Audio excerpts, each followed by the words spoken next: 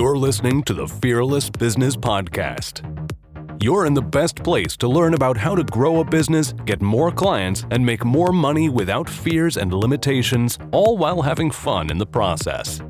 Robin Waite is the founder of Fearless Business, a business accelerator helping coaches, consultants, and freelancers double their income and more. Now here's your host, Robin Waite.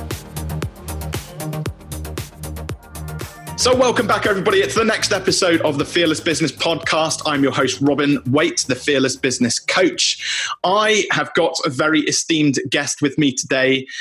He is an author. He's worked with multiple eight-figure businesses and been through his own exits out of those businesses. Masses of success. It's a real pleasure to invite Jonny Cooper onto the podcast today. Hey, I am so excited to be here. Thank you so much for inviting me. Before we get into it, let's do the shameless plugs now, Jonny. Lift up your book. Let everybody know what your book is. Oh, yeah, you bet. There we go. Jonny Hates Marketing. And we're obviously going to be tapping into your amazing marketing brain today. You've got a great community, so we'll be learning all about that.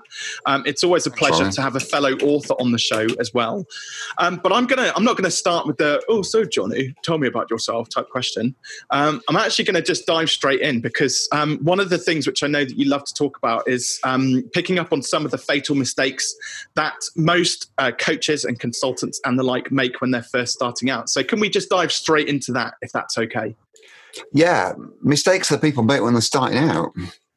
Well, I guess this applies to businesses in general, Robin, but specifically to my community, coaches and therapists. And this is what I call the vagueness virus. And believe me, I'm not riding on the zeitgeist of the current crisis. I've been talking about the vagueness virus as a thing for about 3 years now. And this is really where there's a complete lack of clarity in most practitioners, I find, most experts, whether they're speakers, coaches, therapists, even consultants, a lack of clarity about what they actually do and who it's for. And the wider you go on that, as you know, Robin, the less chance you got of succeeding, with what's commonly called the niche, although it's really the client niche. If you're trying to appeal to everyone, you'll appeal to no one, The best results are when you're speaking to one person, aren't they, face to face, eye to eye, if you like. The other kind of niche is what I call the outcome niche, which is what you actually do. What's the big transformational benefit you bring to the world? And so many practitioners are completely vague on this, to the extent that it means nothing. They show up in the world and say, they're a hypnotherapist, for example. Well, whoopee, Nobody wakes up in the morning going, I need a hypnotherapist today, Well, it's really interesting, actually, because I 100% agree with this. One of my biggest bugbears is people when you say, so who's your target audience? And they go, SMEs. And I go, did you know how many businesses there are that are, I class a small medium business as maybe sub $1 million, right? So five people, 10 people in the business. And I say, do you know how many businesses are doing more than £1 million a year in the UK out of the 6 million businesses? And it's a really low number, 40,000. So I was like, SME is not a target audience. That's all of the businesses. That, you need to narrow it right down. Yeah, exactly. Yeah. So what can a business owner do? What can a coach and therapist do to start to kind of narrow down who it is that they're targeting? Well, the starting point is working out what they actually do, because before you can select people for whom your glorious talents will be appropriate, you've got to decide what your glorious talents are, basically. And what I mean by this is, looking around the coaching and therapy community, which is where I hang out, as you know, it's my playground. People are saying just off the wall stuff that they just made up. Like, I help people find their symphony. That's a real thing. Somebody said that in the group when I said, "What does you do for a living?" They went, "I help people find their symphony." I mean, can you just imagine a scenario of somebody who completely gelled with that? They'd have to be actually waking up in the morning going, shit, where's my symphony? I'm sure it was here last night. I left it. I left it on the nightstand. It's disappeared. Unless they're a music and orchestra conductor or something like that. Where's my symphony? Where's my symphony gone? I mean, that's an extreme example. But then you get people saying things that they think might be quite resonant. Like I help people get unstuck. I mean, that's just so vague and woolly. What do you mean unstuck from what? What do you think it is that kind of creates the vagueness, though? Do you think it's the fact that they're afraid of something? I normally find that it's their fear of missing out, as in, or fear of being rejection by somebody who's not in your audience. Oh, very much so. There's this thing about, if I do that, Jonny, if I niche like you're suggesting, what about all the other people that I'm missing out on? What about the other people I can't help? Well, the answer to that is twofold. Firstly, you won't be helping anybody if you're vague, because nobody will resonate with it. Nobody will be drawn towards you. But then when you drill down and you say, look, one of my favorites, Robin, you'll love this. It's a lady in the States, and she's the #1 performance anxiety coach for female show jumpers. I mean, what a wonderful niche that is, right? There's not many of those about. There ain't many of those around. She's dominated the niche within 6 months of launching it. It's a clientele who are always able to pay. You don't spend your last $100,000 on a horse, do you? You've got some dough to spend on learning how to win and ride it. So it's a wonderful niche, and they're visible too. They can be found. You can find show jumpers, of course. So that's an example of how you niche. But I know particularly that this lady, she doesn't just work with female show jumpers. And this is the whole thing about client avatar niching, isn't it? You're still open to working with other people if you want. If they come to you and they say, look, I'm not a female show jumper, for example, but, can you help me anyway? I'm suffering with this. So you've always got that choice. You're never closing the door to the whole world. What you're simply doing is putting a sign on your shop, aren't you, to say, this is what I do, come in and talk to me if you're one of these people and you want this, Well, even alongside show jumping, you've got dressage, you've got 3-day eventing, you've got, gymkhanas even, or things like that. Exactly. So there's really... And other sports people, when they read performance anxiety, it's like, I'm not a show jumper, but I'm a hurdler. I do my own jumps. Can you help me? You can imagine how it goes, And that's what happens when you're successfully niching down. Full disclosure, I have 2 one-to-one clients at the moment. The reason I'm one-to-one with them is that they don't fit into my program. They don't fit into my signature program, the Client Attraction Blueprint for coaches and therapists. One of them is a Facebook ad specialist for the clinical trial industry. I imagine he's suffering at the moment because clinical trials are down with all the messes going on. But I'm one-to-one with him. There's another lady who is nothing to do with coaching or therapy. She's actually a performance artist. And I'm helping her one-to-one because I saw something that I could help her with and agree to an engagement, And this is what you'll get, People come knocking on your door and not your ideal client. But how you show up in the world, saying, I do this for these people. And importantly then to say, so they can, talk about the outcome they get when they work with you. If you do that, you'll be flooded with those kind of people all the time, provided you've got some kind of an audience that you're talking to initially. But it makes night and day difference, Do you think that sort of vagueness about, I don't know who I can help at the start, is also, it creates a knock-on impact in their business further down the line? So if you can't tell somebody, you can't work out who you help, it's harder to tell somebody how you can help them, what sort of results and outcomes you get. And therefore, actually, it has a direct correlation with how much money they're earning. So do you think sort of people who are vague have a lower earning potential? Yeah, totally. And I'll tell you exactly why, because generalists get paid less than specialists.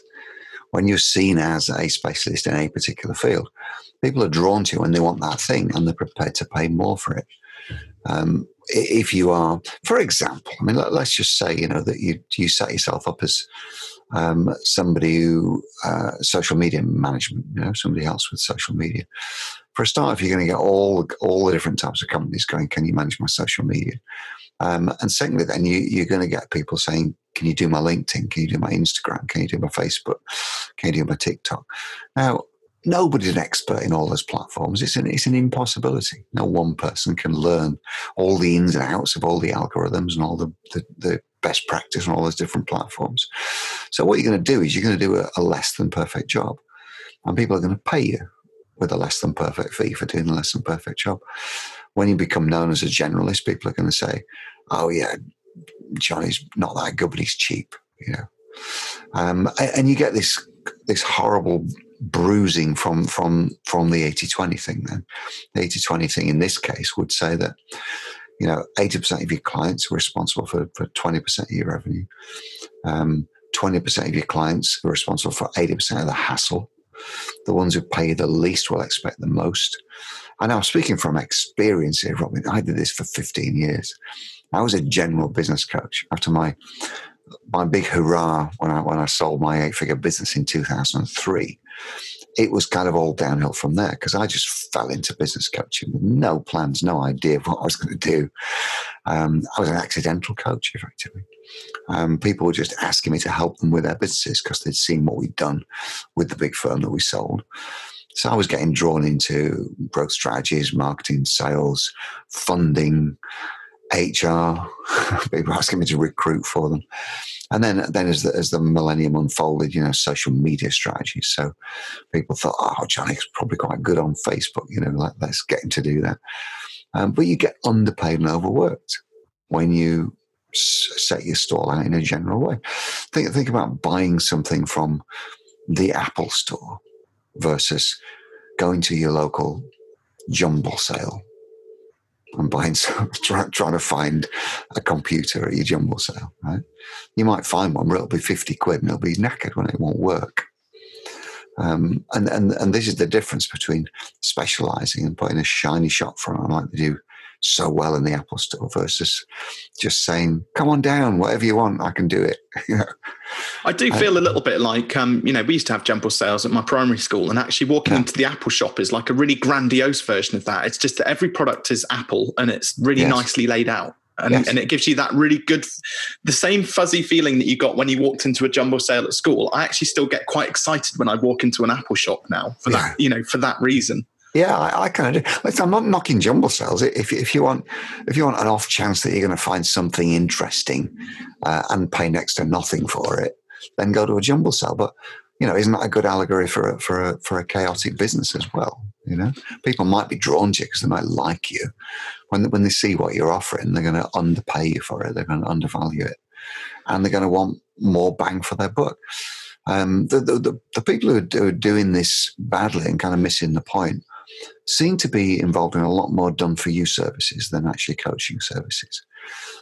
If they see you as a kind of generalist, let's land on that social media thing, You say, I know a bit about social media, so I can help people with their social media. Such a wide kind of that, isn't it? Then you'll get people coming to you saying, oh, can you manage my LinkedIn? Can you post for me like 3 times a week? And can you add 100 new members every day and all this kind of stuff? And that stuff is so time consuming. There's no time leveraging it for the practitioner. And it's undervalued. That scenario I've just described is worth what? 200 quid a month, something like that. It doesn't leave a legacy either, and I think that's one of the key things. Yeah. It's why we have things like books. You produce things like YouTube channels. You build marketing assets because they leave a legacy there, and it gets your leads whilst you sleep. Yeah, the amount of times I get people who will drop me an email. I wake up in the morning. Oh, I read your book, Robin. It's absolutely amazing. Could we have a chat? I'm like, yeah, absolutely, 100%. Yeah, I got that too. In fact, quite a few times now on the group joining questions where we say, where did you hear about us? I'm seeing I read your book a lot more. I'm going to go back to just a couple of things which you said earlier on. So one which I can back up. You mentioned about kind of the Pareto principle around kind of pain in the arse factor clients versus the fees which you get in. And we had a very clear example of this. So when the when the recession hit in 2007, 2008, and I was in a similar line of work to you. I had my marketing agency, and we were selling website hosting for £10 a month. So super cheap, commoditized. And there was about 25 local design agencies all kind of doing similar things, web design, branding and stuff like that. And they all started competing for price to get the business in before the world obviously exploded back then.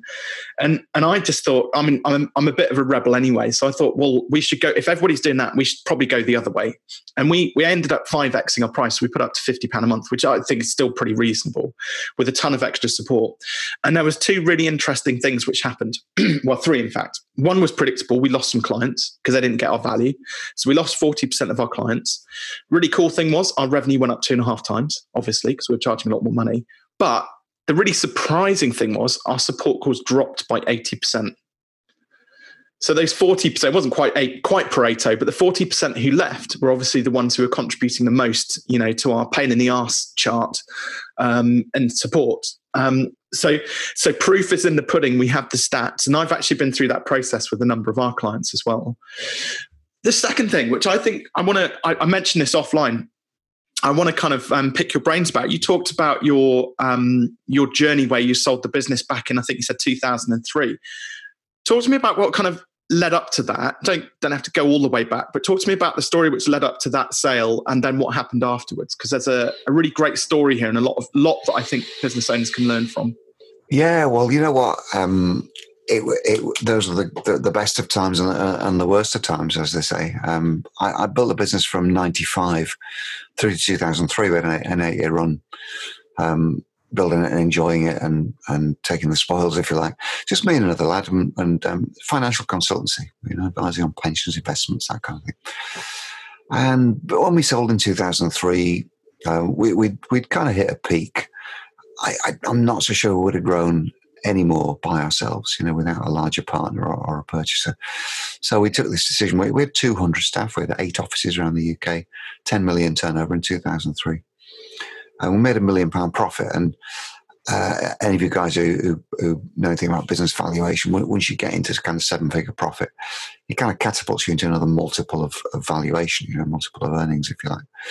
So we had an approach from a PLC, which was flattering, kind of naivety. We did minimum of due diligence, shall we say, and took their offer. So they took the shares off us, gave us some money up front, and we had a very lengthy sale and purchase agreement which contained earn-outs, and that means we wouldn't get paid all the money straight away.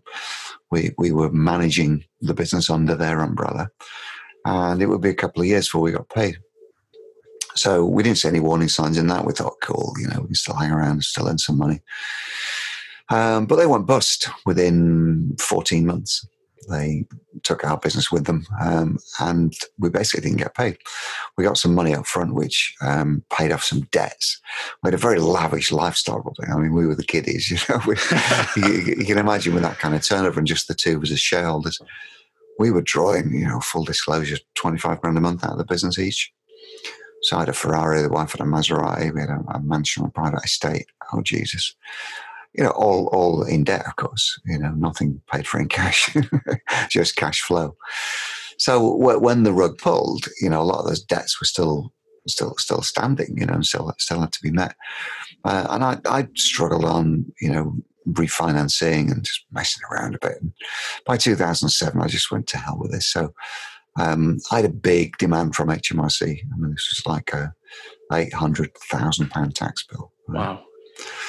Historic debts when we had the business, plus penalties. You know how it builds up. Well, you probably don't, but it does. So by 2007, I just pulled the plug. I said, this is it, to hell with it. And I went personally bankrupt. My own bankruptcy, I engineered it and made it as smooth a glide path back down to earth as I could. But, it was a bankruptcy, very, very real, and waking up one morning, I think it was April 2007, I didn't have a car anymore at all. No car. I kept the roof over my head because just pure luck. You refer to this first recession. It was kind of that time property prices were crashing. And there's a thing called the official receiver. This is the guy on behalf of the government who manages personal bankruptcies. And he was looking at my assets, and there was no asset in the property because I'd recently purchased it. It's this apartment here, actually, where I am today. And there was no equity in it because the price had gone down. So he let me keep it as long as I paid the mortgage, And that was kind of it. I was looking around going, okay. I mean, stuff was being sold, stuff around me. And it was quite an awakening, Talk to me about, because I don't think we're really getting a feeling for, I mean, you're a pretty happy-go-lucky, like positive guy from what I've seen. You're incredibly influential. You get everybody motivated. Was there a point sort of, that April morning in 2007 where you just thought, oh shit, what have I done? Yeah, although there'd been a lead up to it, you see, because when you have debts looming, they don't just appear one day. You've known about them for a while, And it was clear that HMRC was prodding me, and either they were going to make me bankrupt, which, pro tip here, you guys thinking about going bankrupt, do it yourself. Don't wait till somebody pushes you, because you're in control of the process, if you do it yourself. Yeah. So I guess I'd had a few months prior to that, Robin, to get my head around it. I definitely didn't want to do it. And there's a process of denial, like any big shock. You go, no, this isn't happening to me. But when I realized it was, I just thought, okay, well, I'm still going to be living and breathing. I was really lucky that I had a really supportive relationship at the time. My girlfriend, what wonderful girl. I'm no longer with her for various reasons, but, she was totally supportive. She was going, whatever, it's only money. It doesn't matter, And that coming from, or that being received by me, who was previously all about money, like what new Ferrari can I afford this year kind of thing. Hearing that day by day from somebody who was saying, don't worry, Jonny, it's only money. I guess it changed me, And, this sanguine, chilled out, relaxed persona that you see now, it is actually me, This is how I am these days. Yeah. I was a lot more wound up in those days. I was not a nice person in so many ways. When you have a payroll of 200 people, there's a bit of hiring and firing going on a regular basis. So you've got to be pretty hard-nosed and blunt about that.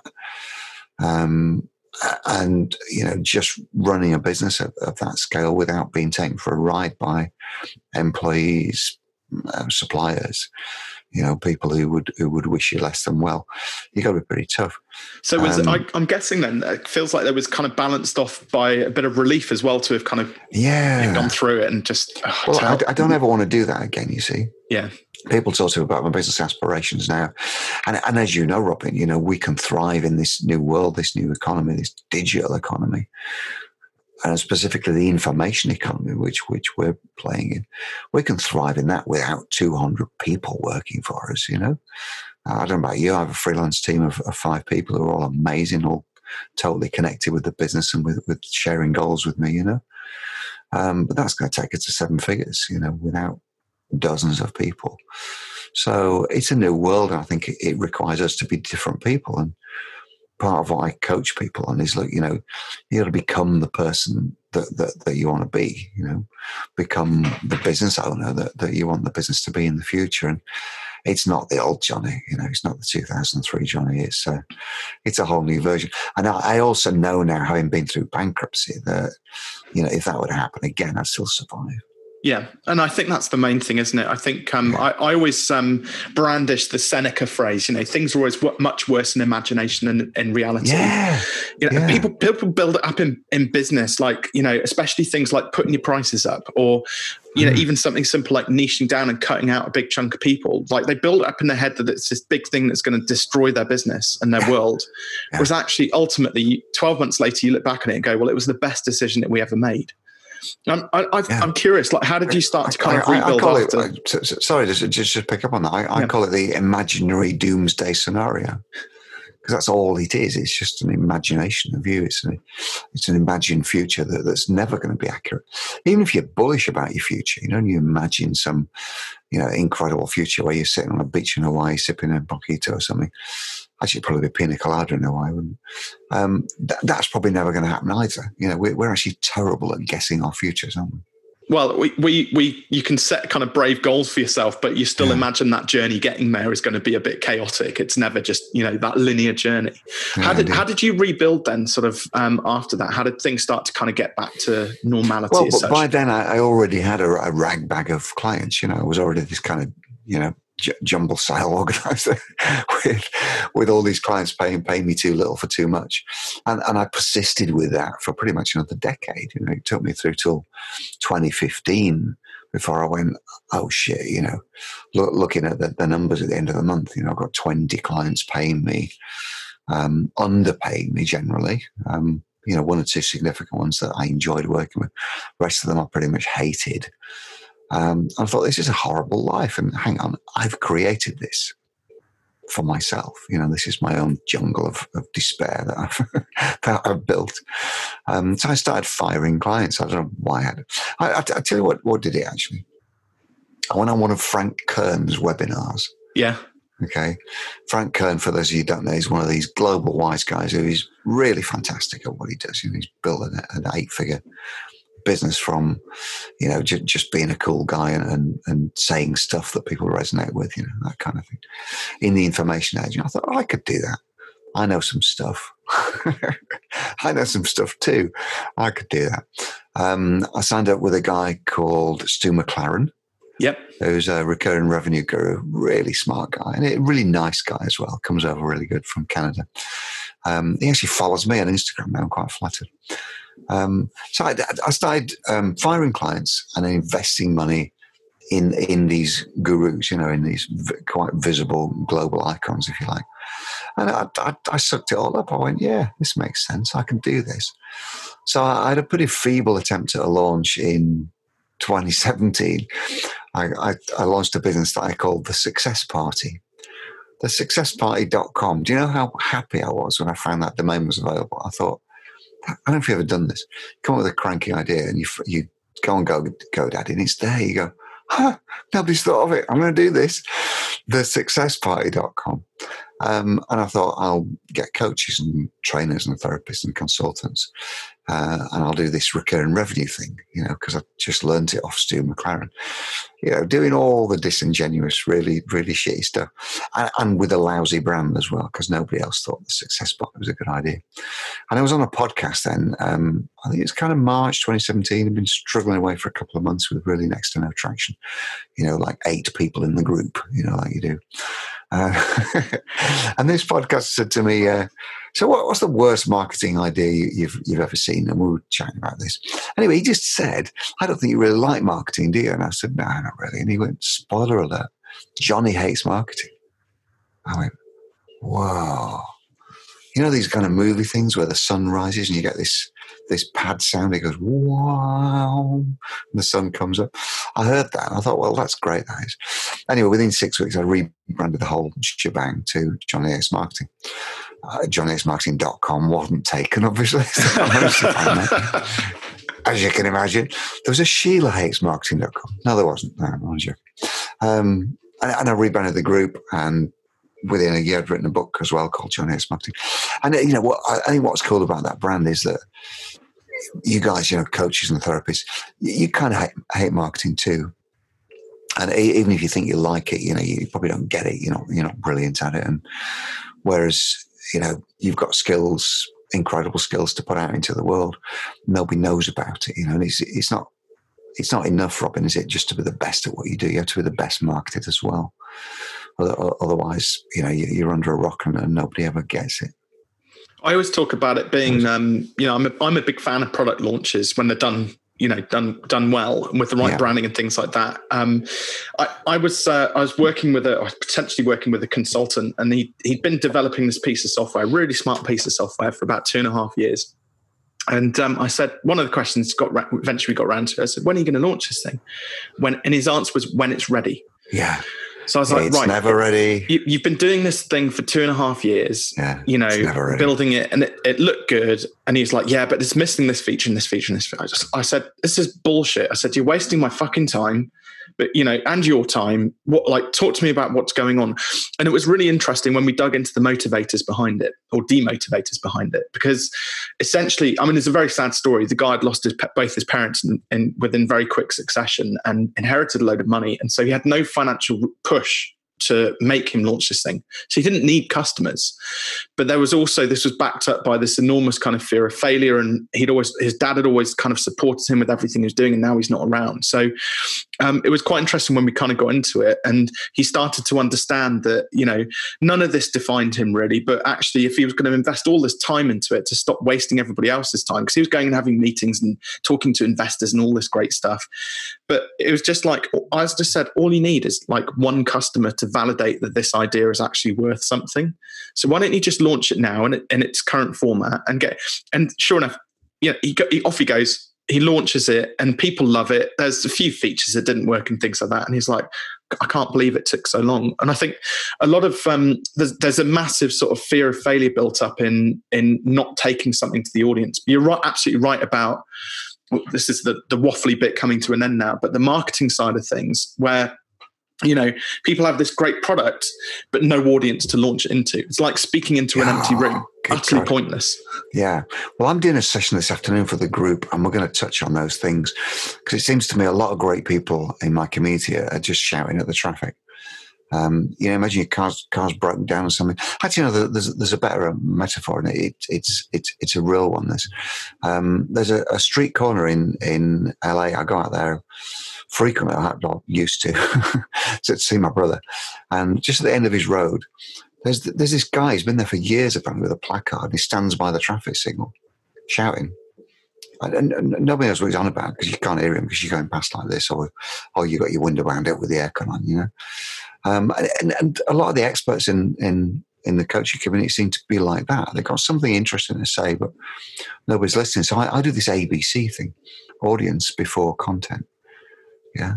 At least corral some people together who look like your ideal clients and start talking to them. It doesn't have to be a big room, does it? I mean, we've all done talks in rooms. Facebook group with 100, 200 people in it. That's all you need. Yeah, perfect. We've all done talks in actual rooms, where 5 people have shown up and we've sat around a table and talked to them. I think of one a few years back. I did that, but you get 5 clients from it. So you don't need a lot of people, do you? I just wanted to pick on what you said about the launch strategy, if you like. Please do. Yeah, you probably heard this. It's a quote attributed to a German general called Rommel in the Second World War. It's probably not him that said it, but it's an urban myth, if you like. But it's quite a good quote. He said that an average strategy deployed today with aggression and force is always better than a perfect strategy executed tomorrow. I think that's what you're saying, isn't it? It doesn't 100%. Have to be right. It doesn't have to be right, because it's never right. Well, you get the data and feedback sooner, so you can then improve it tomorrow. And Seth Godin says this. He says it's never ready. Don't wait till it's ready, because it's never ready. Of course it isn't. Well, I can't. Again, it's another one of those experts. Talks about imperfect action. Just get out there and do something, and then you can start to get that feedback. And I think that's one of the key differentiators. The trouble is, like, marketing is so confusing these days. Back when I built my first website in 2004 commercially, in that agency, websites had still been around for quite 12, 14 years or whatever. So they've been around for a while. But even still in 2004, it's like really unique to have a website, let alone a good looking one that as rare as rocking horse poo, and to get it onto found in Google. If you were doing that, you were winning at business. Zuckerberg was still in his pants in his dorm room building the first version of Facebook, that hadn't been released to Harvard yet. Things like Instagram didn't exist. YouTube was in its infancy, but video was shit because streaming there's just no bandwidth then. The internet was rubbish. And all these things. And nowadays, you've got all of these multitude of different platforms. And I think it's a very confusing landscape. And what I find even more confusing, though, is the experts going around banding that their thing is the best thing, like since sliced bread. The one big thing. So if you go and speak to an encyclopedia salesman, Jonny, what's he going to say is you need to buy? Yeah. Encyclopedias. I'm saying more for years, but I'm sure you're right. Do they still exist, those guys? Well, they do, but it's also called Wikipedia now, I think. But, that's right, yeah. But the thing is, if you go and speak to a LinkedIn expert, they'll tell you need LinkedIn. If you go and speak to an Instagram expert, they'll tell you need Instagram. You go and speak to any number of different coaches, and they'll all say, well, I'm the best coach. So I think it's a really confusing landscape. And it really is. I'm going to tie this up with something which you kind of said right, close to the start of the interview, where you're talking about this transition from just being an expert and turning into an authority. And I think that's the biggest difference. If you understand that principle, that will solve a lot of the marketing conundrums out there. Yeah, I really think it will. I've actually got a concept which I think can help to overcome overwhelm about marketing. Because if you think of it as marketing, then all the subdomains, under the marketing headline, it'll just blow your mind if you think, well, I've got to start marketing, and that's the vagueness virus at work there in itself, isn't it? Thinking that you've got to do all the things, whereas if you just say this, that. And you can do this without any platforms at all, right? As long as you've got a Facebook account, I guess. If you go through your Facebook friends, right, as a newly formed practitioner, you've decided that this is what you do. This is your one big thing you bring to the world. Go look at your Facebook friends network. Spot someone in there you think you can help and start a conversation with them. Send them a direct message saying, hey, I'm just about to launch this new program. It's called this. I think it might be interesting for you, but I'd love to get your feedback. Let's have a chat. Let's jump on a quick call, see if I can share some insights, see if I can help, see if it's interesting to you. You can frame that as a very, very focused, probably 2 or 3 sentence DM. If you send that to 10 people today, 5 people will book a call with you. And you've got opportunities then, haven't you, to make a sale 5 times over. That is marketing at its purest, isn't it? Its most distilled form. So forget all the platforms, forget all the content creation, all the posting. Just start a conversation with someone who looks like your next ideal client. Do you know what stops people from doing that? Fear of rejection, I guess. Fear of rejection. Yeah. I had somebody, so I'm a massive fan of doing that. I encourage all of my clients. I encourage everybody I come across. You can do that anytime, can't you? I live and die. I don't know if you can see these 3 numbers here, but I live and die by these 3 numbers, 70, 10, 2, right? So it comes from the old days of like call centers, 70 calls, 10 appointments, 2 sales, right? Yes. But actually Google did their homework on this and they wrote the white paper, 0 Moments of Truth. And they worked out those numbers are still appropriate for internet marketing businesses. So 70 conversations, 10 consultations, and 2 conversions.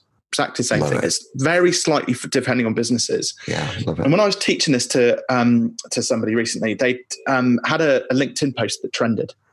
Right, so a video which they put out, they'd had tens of thousands of views on this video, hundreds of likes, dozens of comments, and I said, "How many of those people did you message?"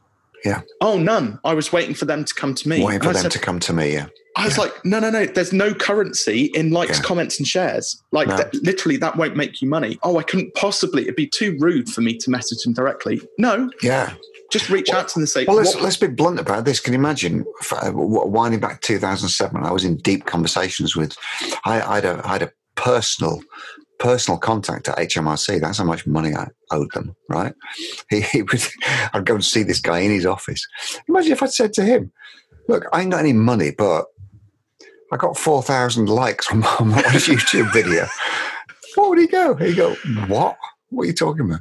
It isn't money. It's not currency. Exactly. 100%. Yeah. And it's, so I encourage people. I'm just like, go and message them. And like, if you piss somebody off in doing that, they're not going to likely be the right client for you anyway, if they're that sort of uptight about stuff. Exactly. So it's a good filtering process. I actually had a client who did this, and they were just unlucky enough. The first 2 messages they send, the client gets uppity. Well, not the client, the person got uppity, the recipient got uppity and said, I hate being direct messages like this. How dare you? I'm going to block you. I think the other one ignored them. And then from that massive amount of data, they then assumed that this was going to happen to them for the rest of their life. Yeah, exactly. So they stopped doing it altogether. And as far as I'm aware, they're still broke, this person. So, yeah. Well, it works. This stuff works. Massively. I'm a huge fan of doing stuff like that. And, pushing 70-10-2, if you're not the one making your, I hate the term, sales funnel work, marketing funnel work, and you're not tracking those numbers, you're going to really struggle to actually, another thing as well is, and I think it lies in the same sort of boat. I talk a lot about sort of pricing. When I tell somebody to increase their prices, they go, oh, nobody'll ever pay that. And I'm like, well, do you know that for sure? Have you gone out and asked 10 or 20 people whether they'll pay that? And they go, well, no, of course not. I'm just okay. Well, you're assuming based on your own value systems. And I find marketing is the same thing. A lot of people tend to, they tend to market how they would like to be marketed to. And that might not be the right way for their industry. Exactly. The times without number, people have said to me, "Oh, I hate it when I get those kind of direct messages." Well, yeah, but don't project your feelings onto your potential clients. How do you know what they think? It's not important what you think at all, is it? That's it, 100%. It really isn't. Yeah. Right, Jonny, we're kind of coming towards the end of the interview, so I've got a couple of pertinent questions. So tell us about your Facebook group. It's called Jonny Hates Marketing, predictably. Facebook.com/groups/Jonny Hates Marketing. All you have to do actually in the Facebook search on a white box at the top, just type in Jonny Hates Marketing and you'll find it. And what can people find in there? Well, this is a thriving community of 4,300 coaches and therapists. If you're a coach or therapist, they are people just like you, with challenges just like you, with success stories just like you, with questions just like you've got. And it's a wonderful place to hang out. I think it's probably one of the most engaged groups of 4,000 members that I've seen anywhere. Hundreds and hundreds of engagements every time we post something. So, and tons of great questions in there. It's like people who are just hungry for, but I'm in the group, obviously. Yeah. So, I can second exactly that. That's one of the reasons why I signed up in the first place, because the quality of questions you get in there, as you know, produces a high quality of answers and business information on the back end. So I'd thoroughly encourage, we'll pop a link into the show notes afterwards, but I'd thoroughly encourage anybody who is listening to this or watching it to go and check out Jonny Hates Marketing Facebook group. What are you working on at the moment, Jonny? What's coming up for 2020 for you? Yeah, really interesting question. I'm migrating my inner circle, which is my VIP group, from Facebook onto an independent platform that we're building ourselves. It's a whole membership area, basically, with hundreds of hours of training videos and all the weekly secret session videos in there. They'll still be in the Facebook group, but it's just occurred to me that sticking stuff in units in a Facebook group is like really putting them in a quiet little corner and putting a curtain in front of it and nobody ever finds them. Yeah. One day Facebook might get a bit more organized and realize the value which they're sat on when it comes to groups and do something like that. Yeah, exactly. So that feels like quite a big project at the moment. But having said that, it's quite a tight timeline. We're going to do the relaunch of the Inner Circle community in June. Awesome. So just around the corner.